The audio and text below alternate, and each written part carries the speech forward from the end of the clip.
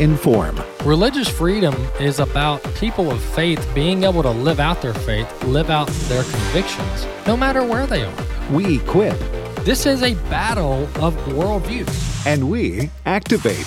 We also rejoice in our sufferings because we know that suffering produces perseverance, perseverance, character, and character, hope. This is AFA at the Core on American Family Radio. Welcome to The Core here on American Family Radio Network. Glad to have you with us today on the program, on the show today. I had a week of vacation last week, and it's good to be back in the captain's chair for the show today. Yes, sir! Just like that.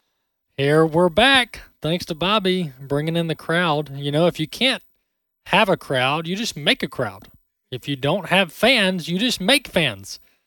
And we bring in the roars, thanks to Bobby Rosa there. Well, we're back on the Core this week, live here from our headquarters in Tupelo, Mississippi. And so we're going to jump into our scripture for the week, and then we're going to cover many of the news items that have been going on in recent days. Well, we're in Psalm chapter 26, continuing our study of Psalm chapter 26. I typically read out of the English Standard Version, the ESV. That's my preferred version. Chapter 26 of the book of Psalms. Vindicate me, O Lord, for I have walked in my integrity, and I have trusted in the Lord without wavering. Prove me, O Lord, and try me. Test my heart and my mind. For your steadfast love is before my eyes, and I walk in your faithfulness. I do not sit with men of falsehood, nor do I consort with the hypocrites. I hate the assembly of evildoers, and I will not sit with the wicked. I wash my hands in innocence and go around your altar, O Lord, proclaiming thanksgiving aloud and telling all your wondrous deeds. O Lord, I love the habitation of your house and the place where your glory dwells. Do not sweep my soul away with sinners, nor my life with the bloodthirsty men, and whose hands are evil devices, and whose right hands are full of bribes. But as for me, I shall walk in my integrity. Redeem me and be gracious to me. My foot stands on level ground. In the great assembly, I will bless the Lord. That's Psalm chapter 26. Well, two things here that we can pull away from, two of many things that you can pull away from this chapter and Psalm. First thing is that David petitions the Lord to prove me, O Lord, and try me, test my heart and my mind. And so David was willing, he was open for the Lord to test him, to try him, to prove him. So that's a vulnerability there that David's opening himself up to, and he does so willingly before the Lord. So we should also have that same openness, that same honesty, that same vulnerability to bring the Lord into our presence and ask him to examine our hearts, to examine our minds, and to examine our spirit. The other thing is that David makes it clear that he's not hanging around with evildoers. I'm putting that in my terms, but he says in verse 5, he says, I do not sit with men of falsehood, nor do I consort with the hypocrites. I hate the assembly of evildoers, and I will not sit with the wicked. That's what David says there. And so on that point, you know, as believers, we need to be, the saying is to be in the world but not of the world. We need to be in the world but not of the world, and we need to be salt and light whenever wherever we are. And it's impossible to not be around unbelievers. We're going to be around unbelievers. Jesus was around unbelievers. You know, I'm going through the book of Mark now. He was, he had meals, he had dinner with, you know, tax collectors and sinners. That's what Scripture says. Mark chapter 2 and 3. He had, you know, meals and sat around with the sinners and the tax collectors, but he did so with the goal, with the purpose of sharing the gospel with them, as opposed to them sharing the world with him.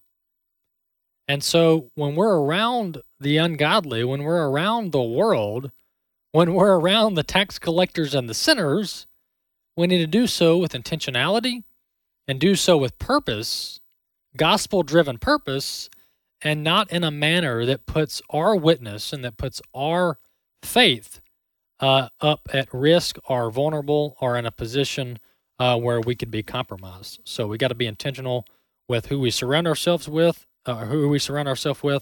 and do so with a purpose of sharing God's truth. Well, jumping into the news of the day, by the way, before we jump into some of the news stories, I want to mention that you can listen to the podcast on our website, afr.net. We upload it there each day.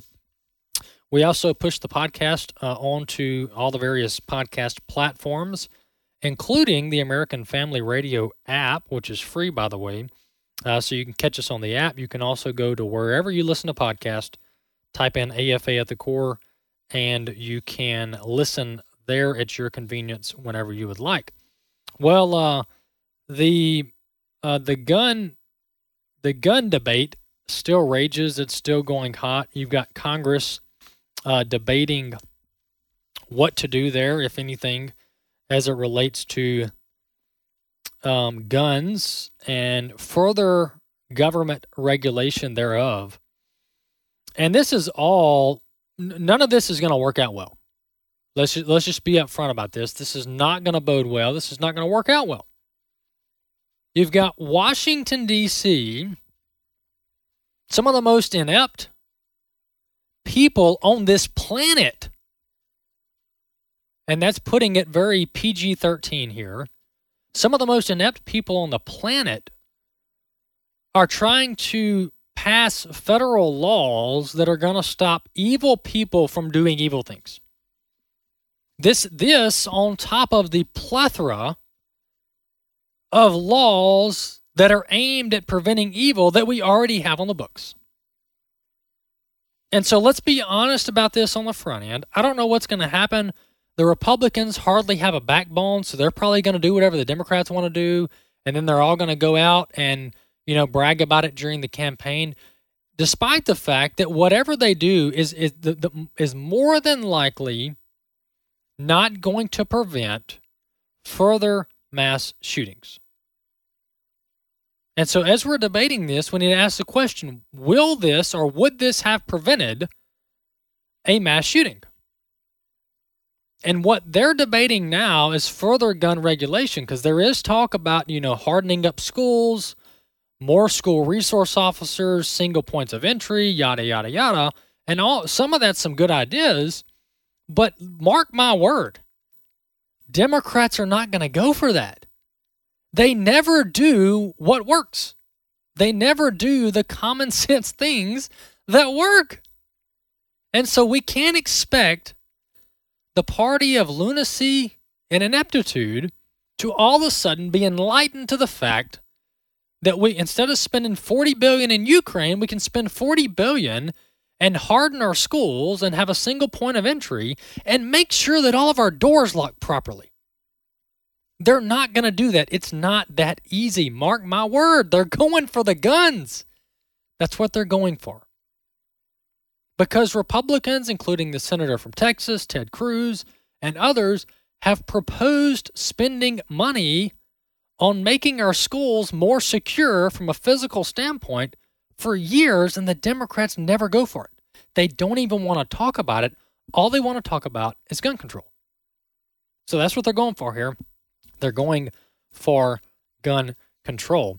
Let's listen to, speaking of Senator Cruz, let's listen to him and how one of many failures here was that the back door to the school in Uvalde was left unlocked. Clip 3. You want to talk about how we could have prevented the horror that played out across the street? Look, the killer entered here the same way the killer entered Santa Fe, through a back door, an unlocked back door. I sat down at round tables with the families from Santa Fe. We talked about what we need to do to harden schools, including not having unlocked back doors, including not having unlocked doors to classroom, having one door that goes in and out of the school, having armed police officers at that one door. Okay, the door, this is one of many failures in Uvalde. And I understand that we're dealing with humans here, and we make mistakes, all right? And you can talk about the response time from law enforcement, how long it took them to go in the room. You can critique all of that. We can Monday morning quarterback it. And it's all up for discussion, by the way. It should be. Because our own Congress is now talking about sweeping federal legislation in response to the Uvalde shooting. All right, so we've got to talk about the circumstances around the shooting in Texas. You can't debate legislation that came about because of the shooting, but we don't talk about the shooting. So we got to talk about the circumstances surrounding the shooting, the tragic shooting that killed over a dozen little children and teachers in Uvalde, Texas. So the first thing is that the school door was left unlocked. All right? So talk about policies that prevent tragedies. Well, there was already a policy in place to lock the doors at the school. This doesn't take Congress to lock doors at a school. You don't leave doors unlocked at our schools. We don't even leave doors unlocked in our office buildings now. All right, so that's one rule of dozens, probably hundreds. I haven't done the math. One, and I'm not just talking laws here. I'm also talking internal policies of school districts. All right, so that was one that was broken. We don't leave the back door unlocked. So all it would have taken is locking that door, and then the shooter gets frustrated. He can't get in the building. He's got to go around front. More time for law enforcement to respond. You can play that scenario out. But let's talk about other rules or laws that were broken on that day. And this is not a deep dive. This is very surface level.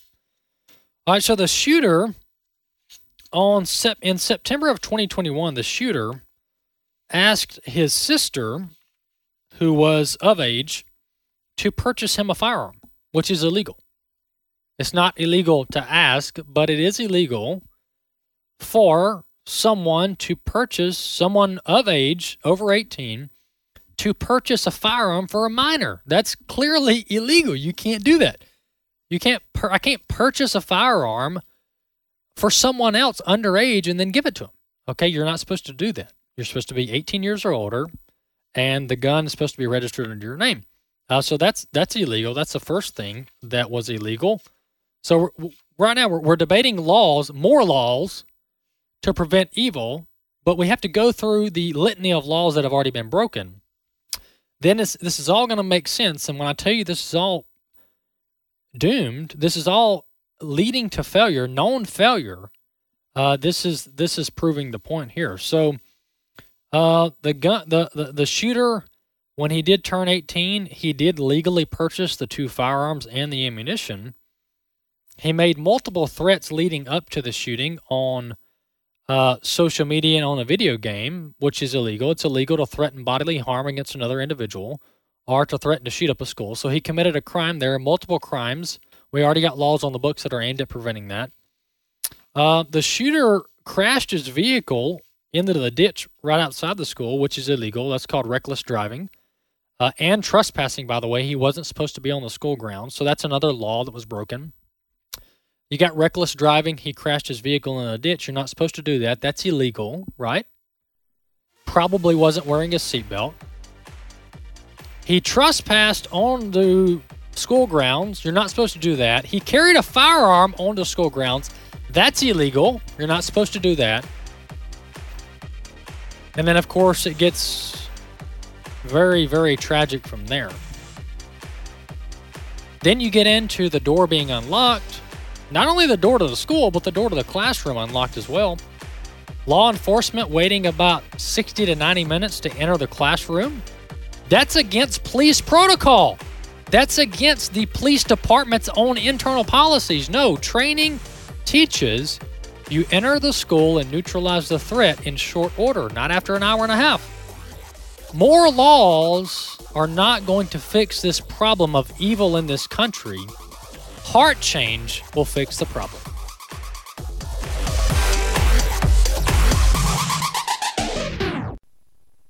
Jesus said, "Let the children come to me, and do not hinder them, My name is Abraham Hamilton III, and this is the Hamilton Minute.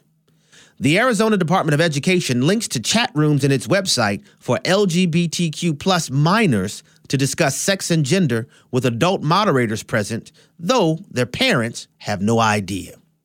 The department specifically points minors to two different websites, which rely on adult volunteers or staff members to facilitate their chat rooms.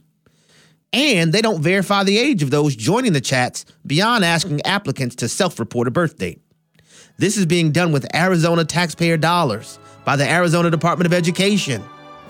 The sexualization of children is happening under the guise of education. Listen each weekday from 5 to 6 p.m. Central for the Hamilton Corner. For more from Abraham Hamilton III, Public Policy Analyst for the American Family Association. This is Raising Godly Girls Minute with Patty Garibay of American Heritage Girls. But why? Every parent of toddler and teen grimaces. In each stage, the why question represents something deeper. At times, a rebellious heart refusing to submit to healthy leadership in the home. But in older stages, the why question actually signals an older child's capacity for higher cognition and thus higher living. A parent might be tempted to retort back to this why with, because I said so. And to the younger child, that might suffice for a time. But for the older child, they're aching for a deeper connection. We call it the why behind the what. As your girl matures, offer her the respect and strong guidance of conversation about why you're setting a goal or a boundary for her. In all things, lead her to God's Word, our ultimate why behind the what. Like what you've heard? Learn more about empowering girls through the love of God at raisinggodlygirls.com. Well, after 2 years of COVID shutdown, Israel is open for business again. Hello, everyone. I'm Tim Wildman, president of American Family Association and American Family Radio. And you know, my wife, Allison, and I, we've been leading tour groups to Israel now for 20 plus years. And we're going to be joined by our sons, Wesley and Walker, as the family tradition continues in 2023, and we would love for you to come along with us. The trip is in March 2023. The dates, the cost, the itinerary, everything you need to know is at twholyland.com. That's twholyland.com. It's going to be a wonderful experience to travel with Christians from across the country to Israel and see the land where Jesus walked, where the Bible comes to life. Again, visit twholyland.com for all the information. AFA at the Core podcast are available at afr.net. Back to AFA at the Core on American Family Radio. Well, as I mentioned last segment, Congress is currently debating and meeting, mostly privately, trying to come up with some kind of legislation that they think will prevent more mass shootings. And by the way, more mass shootings happen than the ones that are covered by the media. There's mass shootings almost every weekend in Chicago in some form or fashion. There was one in Philadelphia this weekend. But the media, they only hone in on ones that fit a preferred narrative. And so the gang wars in Chicago, the gang shootings in Philadelphia, all these shootings in New York on the subway, they get maybe a minute on the nightly news, but they're not covered for a week, 24/7 wall-to-wall coverage like these school shootings. Because it doesn't fit the narrative. Why doesn't it fit the narrative? Well, because the guns that are used in those incidents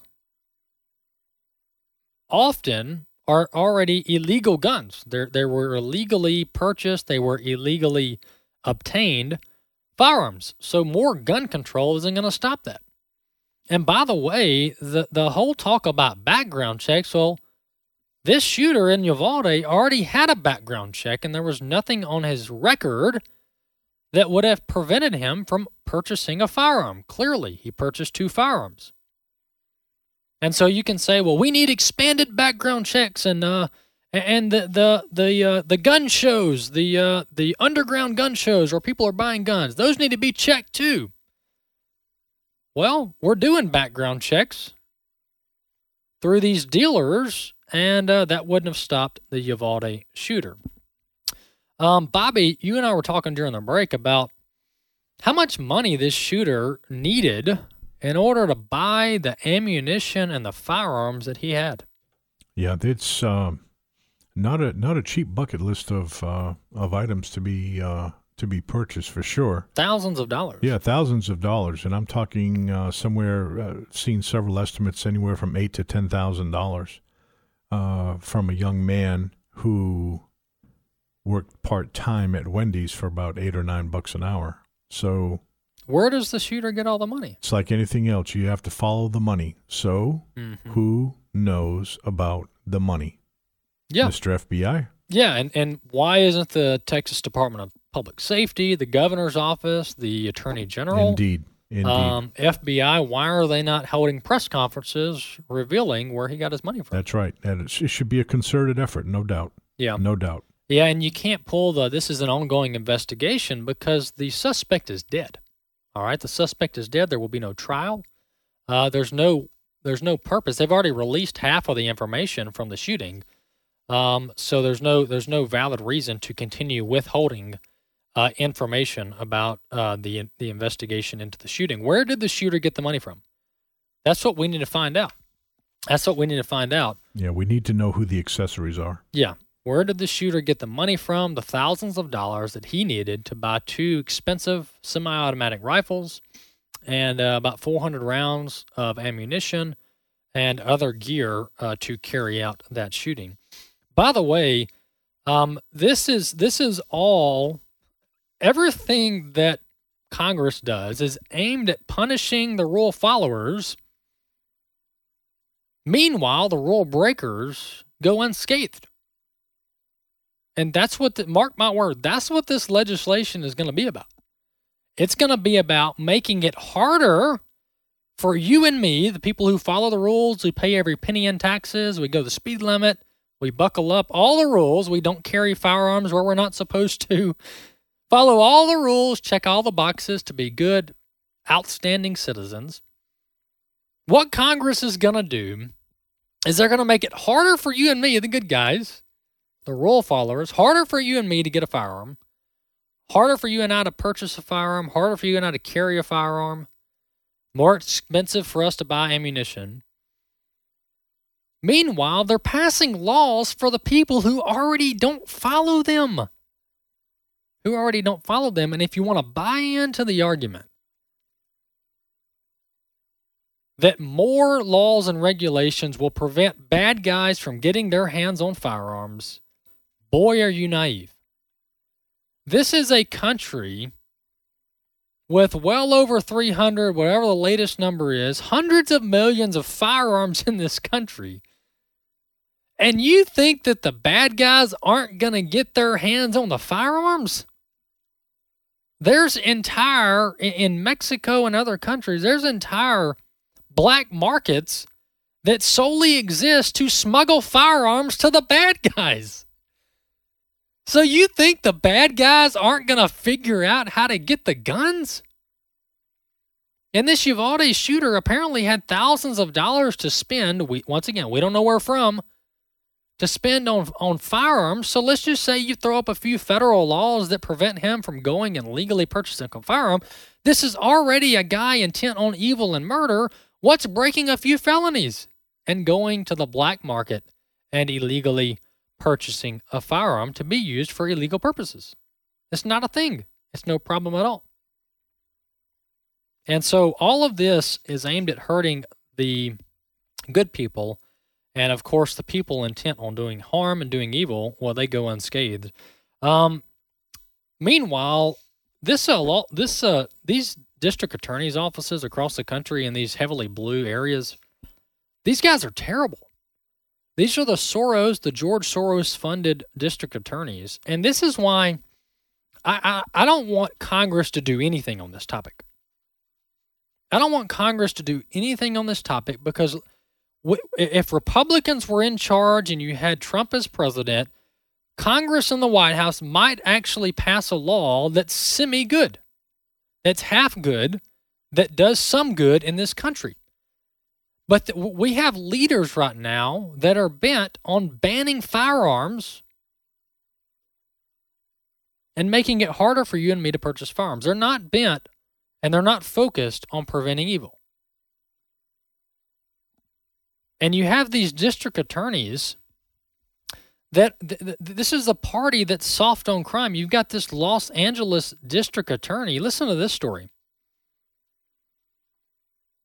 Los Angeles District Attorney Gascon unlawfully told prosecutors to abandon 3 strikes law. So there's a 3 strikes law in the state of California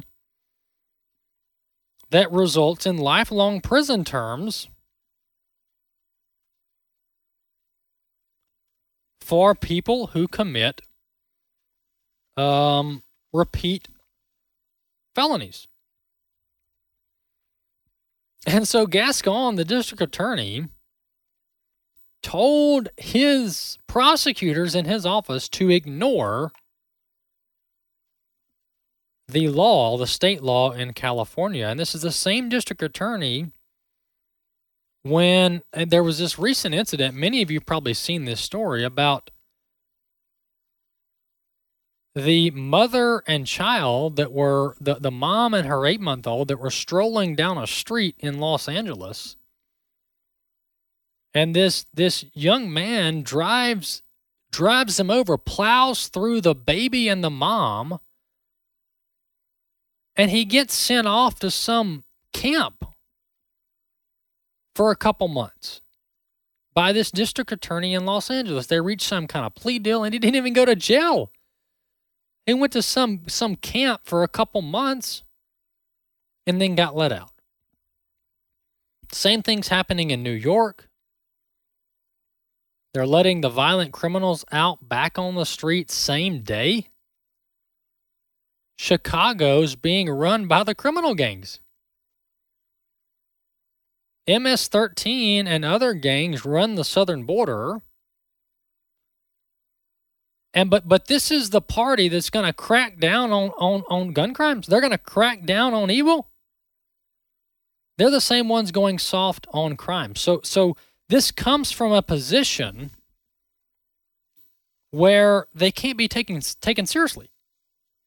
And I sure hope these Republicans in Congress wake up to this and start to get a backbone. Because this is a party that can't, and they can't be taken serious. They can't be taken serious. They're historically soft on the criminals. And they're punitive on the law-abiding citizens. And speaking of being punitive on the law-abiding citizens, we've got this January 6th. Well, let me cover this first. So this is clip 4. This is Matt Gaetz. He's a congressman out of Florida. And this was revealed during the Durham investigation into the Russia hoax, and we had the Sussman trial ending last week.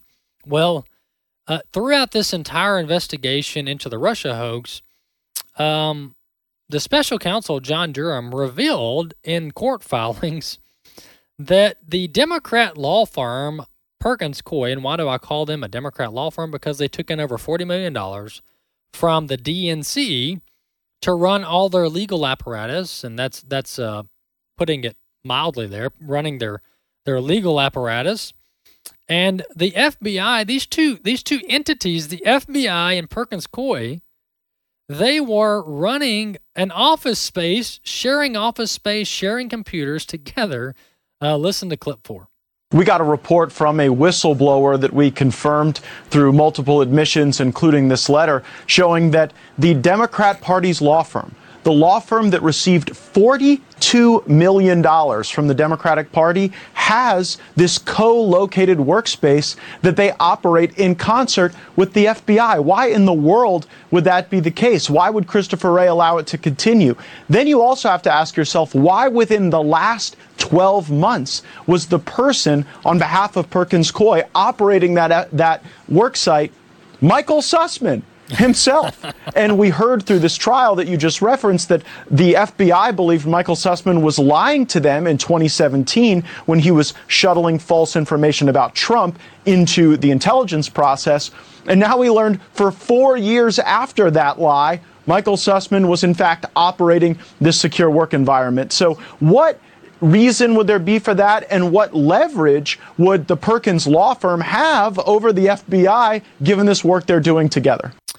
All right, so this Michael Sussman, this was all revealed during these court filings. So Michael Sussman he's a former federal prosecutor, and then he worked at this law firm, Perkins Coie, in Washington, D.C. So he's cozied up to the FBI. They're sharing the same cubicle.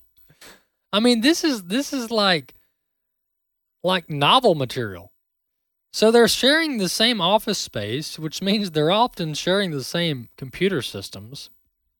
And we wonder how the Russia hoax began. Well, it began because Michael Sussman was taking money from the Clinton campaign and the DNC and then funneling false information into the FBI system to create this Russia investigation, which turned into the Russia hoax, which ate up almost the entirety of the Trump presidency, all over unfounded, fake, false claims.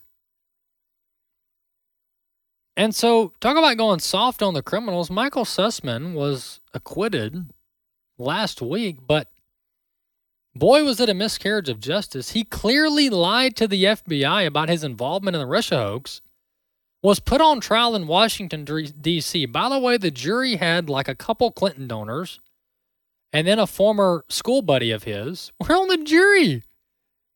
And he got let off. Meanwhile, the former President Trump economic advisor, Peter Navarro, he was arrested recently. Why was he arrested? Well, he was arrested for refusing to comply with the January 6th committee, the committee investigating the January 6th riots in Washington, D.C. at the Capitol, the January 6th trespassing on Capitol grounds. So Peter Navarro was handcuffed and marched down to the courthouse in Washington, D.C., because he wasn't properly responding, this is in their terms, to the January 6th committee request. And so Michael Sussman lies to the FBI, starts the Russia hoax, causes the FBI to spend $20 to $30 million on a big nothing burger. He gets let off, no problem here. Lie to the FBI, who cares, right? Then Peter Navarro doesn't want to participate in the January 6th hoax, and he gets marched down to the D.C. jail because he's not responding. And talk about two-tier justice system. Remember Lois Lerner? To show you how the Department of Justice operates differently under different administrations. So when the Democrats are in charge of the Department of Justice, when it's an Obama presidency, a Biden presidency, a Clinton presidency, the Department of Justice, they turn the blind eye to the crimes committed by the Democrats, clear, present, right-in-your-face crimes. You can talk Clinton, you can talk Russia hoax, you can talk the Uranium One deal with Russia. You can go down. You can talk about the Biden family corruption. DOJ didn't want to have anything to do with that. Lois Lerner doesn't show up in 2013 to testify before Congress. She defies Congress. The committee holds her in contempt, sends a referral over to the Department of Justice. Well, Obama's DOJ, they do nothing. You get Biden in charge, and the Democrats send over a referral to the Department of Justice, and what does the FBI do? They go and catch Peter Navarro in the airport, handcuff him in front of everybody, walk him down to the courthouse. Two-tier justice system. Hey, we're going to have on Representative Wes Allen from Alabama next segment. He's running for Secretary of State in a runoff there. Stay tuned for that. We'll be back in just a few minutes. When you hear this is American Family News. You know what follows is the truth. Your news from a Christian perspective. Hundreds of teachers are going to have to walk into that school building, and they are forced to swallow political ideology that in many cases violates their very faith and conscience. If you miss it at the top of the hour, American Family News podcasts are available at afn.net. And sign up for our daily news brief at afn.net. The left is at war with America over abortion. A pro-abortion terrorist group firebombed a family policy group in Wisconsin and are threatening more violence. Abortion extremists are protesting outside Supreme Court justices' homes. In all of it, we need to remember we aren't at war with them, but with evil. Will you join AFA in prayer and fasting for the reversal of Roe v. Wade in the Dobbs case? Find the details and come together in unity when you visit afa.net. Persecuted Christians, they love their enemies, and they count it all joy to suffer for the Lord Jesus, but they need your help today. This is Bible League International, and in the Middle East one day, radicals showed up and burned down the house of Nora, nearly killing her and her 4 daughters, the youngest of which, 4 years of age, maimed for life with serious burns all over her body. You know what her crime is? Simply that Nora has been leading Arabic-speaking women to Christ, and they need Bibles there in the Middle East. And in Venezuela, a church has been rescuing women, some as young as 12, kidnapped and forced into prostitution by the drug cartel. They have paid dearly. In fact, one of the members was killed, his corpse pulled behind a truck. But I can tell you this group, even though they're persecuted, is focused on pointing these women to the hope of the gospel. They need Bibles. Bible League is sending God's Word to 16,000 persecuted believers. We're halfway there. We need to wrap up by the end of June. So at $5 a Bible, $100 sends 20. Would you call 800-YES-WORD? 800-YES-WORD. 800-YES-WORD, or give it sendbiblesnow.org. Sendbiblesnow.org. If you are 65 or older, you know this. It's really frustrating to deal with out-of-pocket medical expenses, watching your hard-earned dollars just flying out the window. Well, here's something that can really help, and it's worth taking a minute to look into. Medi-Share has a new option called Medi-Share 65 Plus. Medi-Share is a community of Christians who share each other's healthcare bills. And it really is a community. People encourage and pray for each other. And Medi-Share 65 Plus is a low-cost option for those with Medicare Parts A and B that fills in the gaps where Medicare stops. You can lock in one low monthly price for up to 10 years. It's great for peace of mind. You can use your Medicare-approved doctor and get prescription savings, dental and vision savings. Very worth looking into, and it's so easy to find out why people rave about the customer service at Medi-Share. They're great to talk to on the phone. Here's the number. Call 833-45-BIBLE. That's 833-45-BIBLE, 833-45-BIBLE. AFA at the Core podcast are available at afr.net. Back to AFA at the Core on American Family Radio. Welcome to the Core here on American Family Radio Network. Glad to have you guys with us on the show here on American Family Radio. Hey, don't forget to check out our website, afr.net. You can also subscribe to the podcast wherever you listen to podcasts.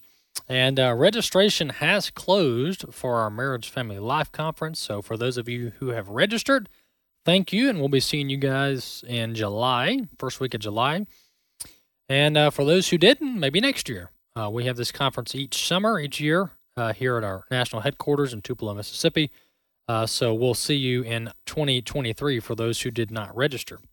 Well, I want to welcome on the line with us is Wes Allen. Wes is running for Secretary of State in the state of Alabama. He has a runoff here on June 21st in Alabama. And Wes, go ahead and welcome to the Core. Thank you so much, Walker. I really appreciate you having me on today. Thank you. Yeah, absolutely. We like to interview candidates and current officials and get their view of the issues of the day. Well, in Alabama, tell our audience a little bit about yourself. You're currently in the state legislature. Sure. So I was born and raised in Tuscaloosa, Alabama. I was a walk-on football player at the University of Alabama, where I played wide receiver for Coach Gene Stallings and Mike DuBose. And Dabo Swinney was my position coach a long time ago, and that's where I met my wife, Kay, and we'll be married 23 years this year. We have 2 children, Davis and Deanna. Davis is 20 and Deanna is 18, and so we moved south to Troy, Alabama, which is in Pike County, about an hour south of Montgomery.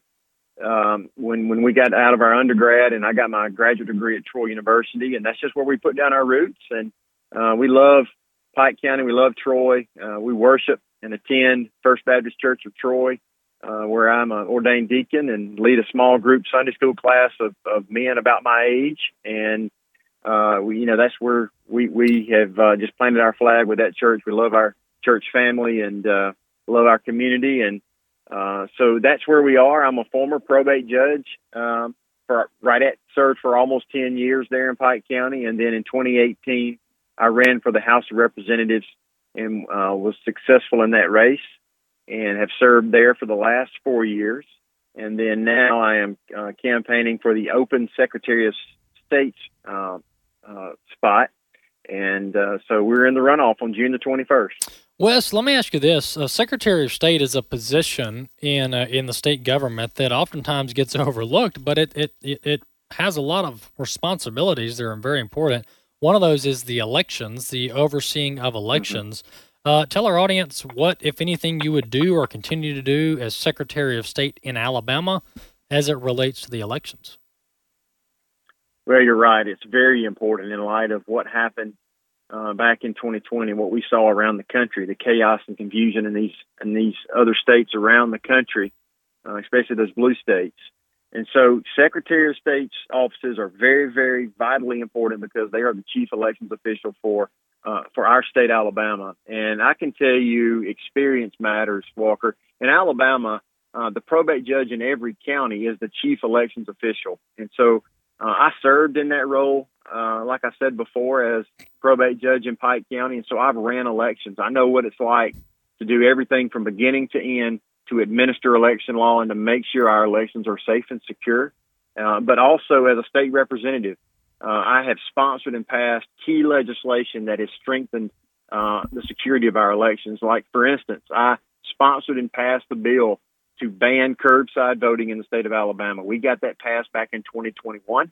And then this past legislative session in 2022, I sponsored and passed the bill that prohibits the Zuckerberg money. I know you know what that is. Oh, yeah. But we prohibited that in the state of Alabama as well. So I'm very proud of my experience. I'm the only one in this race for Secretary of State in Alabama that has been a probate judge, that has been a chief elections official and actually ran elections. And I'm the only one that is actually taking a vote to secure our elections. All right, Wes Allen, representative from Alabama, a state representative in District 89 there, Pike and Dale counties in Alabama. Wes, thank you for coming up on the show, and we'll have you on again maybe after your election, see how it goes. Well, thank you so much for having me on today. I really appreciate it, guys.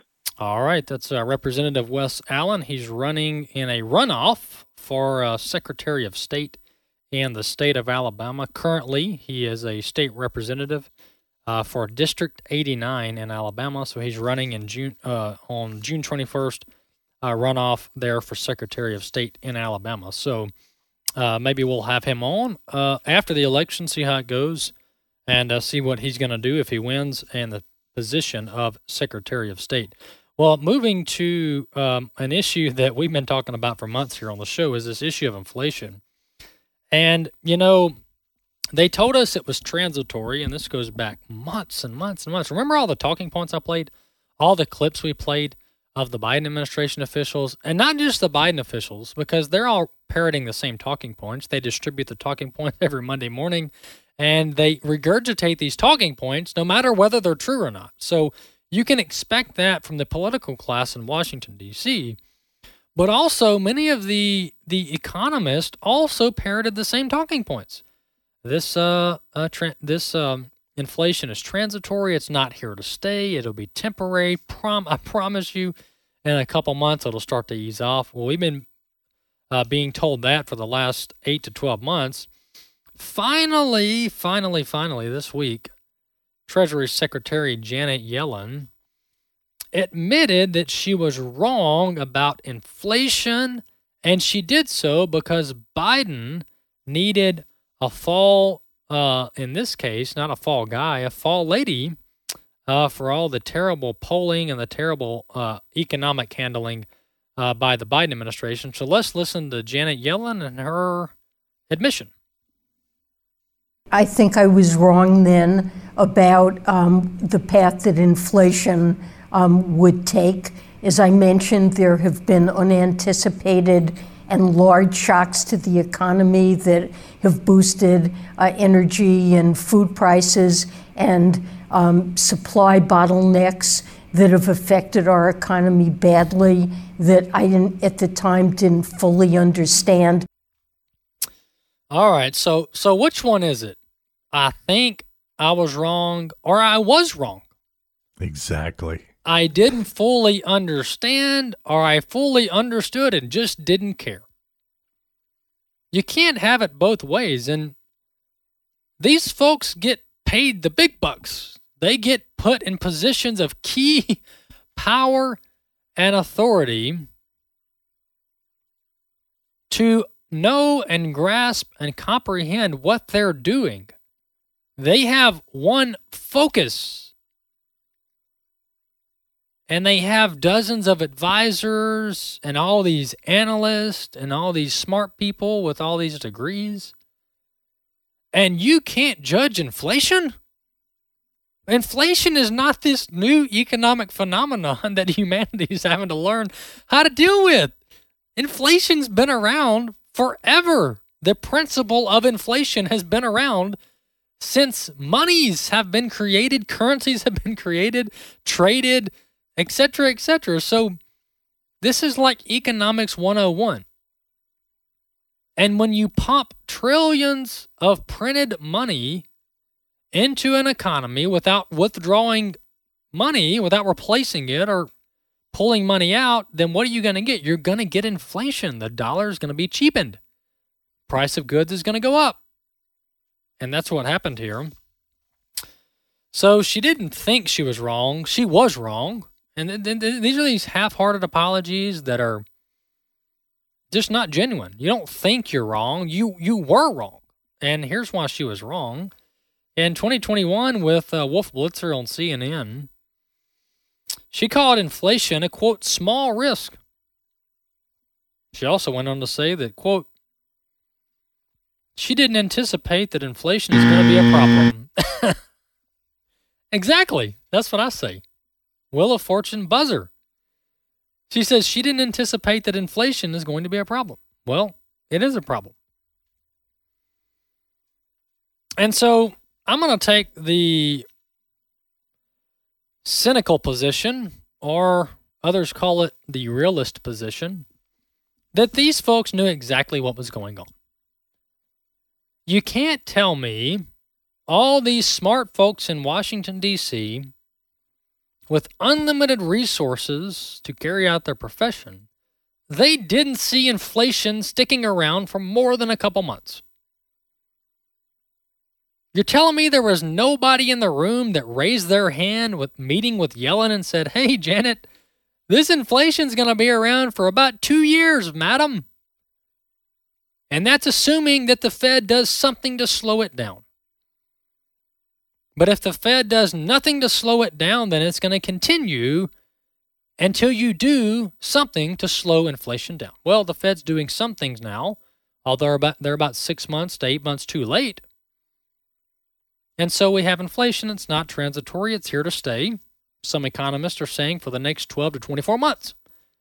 And that's assuming, once again, that the Fed takes the late but proper approach to raise interest rates, cool down the economy, cool down borrowing, and slow this train down that's way too hot, called the U.S. economy. And it's way too hot, not for natural free market reasons. It's way too hot because the government put way too much money into the system in way too short order. And so Janet Yellen finally admitting that inflation's not transitory. She was completely wrong, got it completely wrong. Inflation is here to stay. And the result is it has to be a recession. It has to be a recession. Now you go back, 6 to 12 months ago, that necessarily wasn't going to have to be the case. But once the Biden administration made a decision to spend about $1.9 trillion more dollars in the name of COVID under the American Rescue Plan, which my question is, what did they rescue? Nobody really knows what they rescued. And so they sent out about $2 trillion Biden's first few weeks in office under the American Rescue Package, the American Rescue Plan.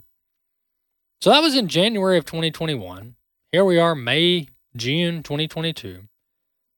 And the Fed is just now taking measures to cool down inflation, to slow down inflation. When they knew it was a problem, half a year ago, 8 months ago, 10 months ago, they knew this was a problem and they did nothing. Well, what happens when you have inflation like we do now? You have an economy that's overheating, interest rates way too low. What happens? Well, you have to take aggressive action to reel back in the inflation.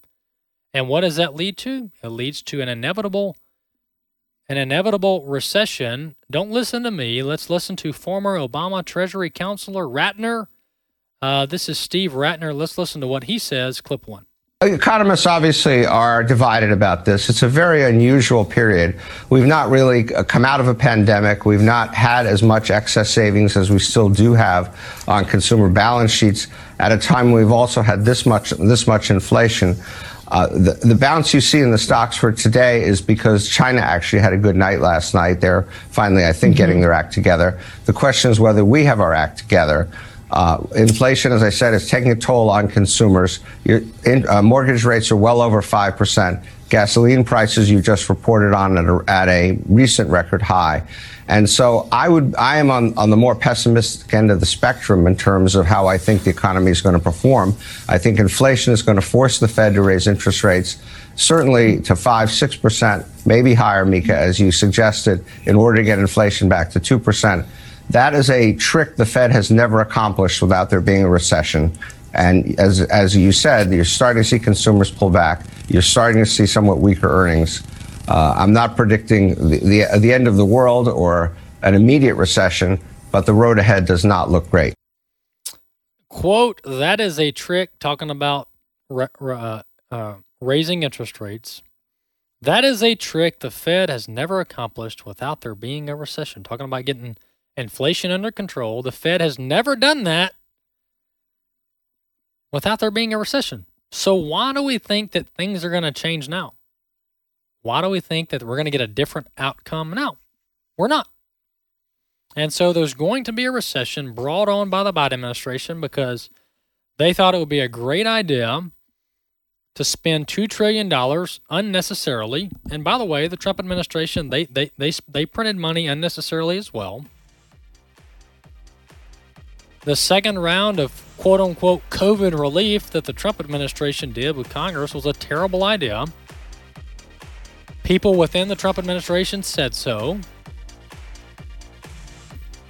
And what Biden did with $1.9 trillion was also a terrible idea. And then on top of that, the Fed kept interest rates artificially low for 8 to 10 months after the fact, after inflation was already getting a hold on America's economy. So we got big problems here, all brought on by the very people that are put in positions to take care and foster and steward this country. So I recommend we put new people in charge that know what they're doing.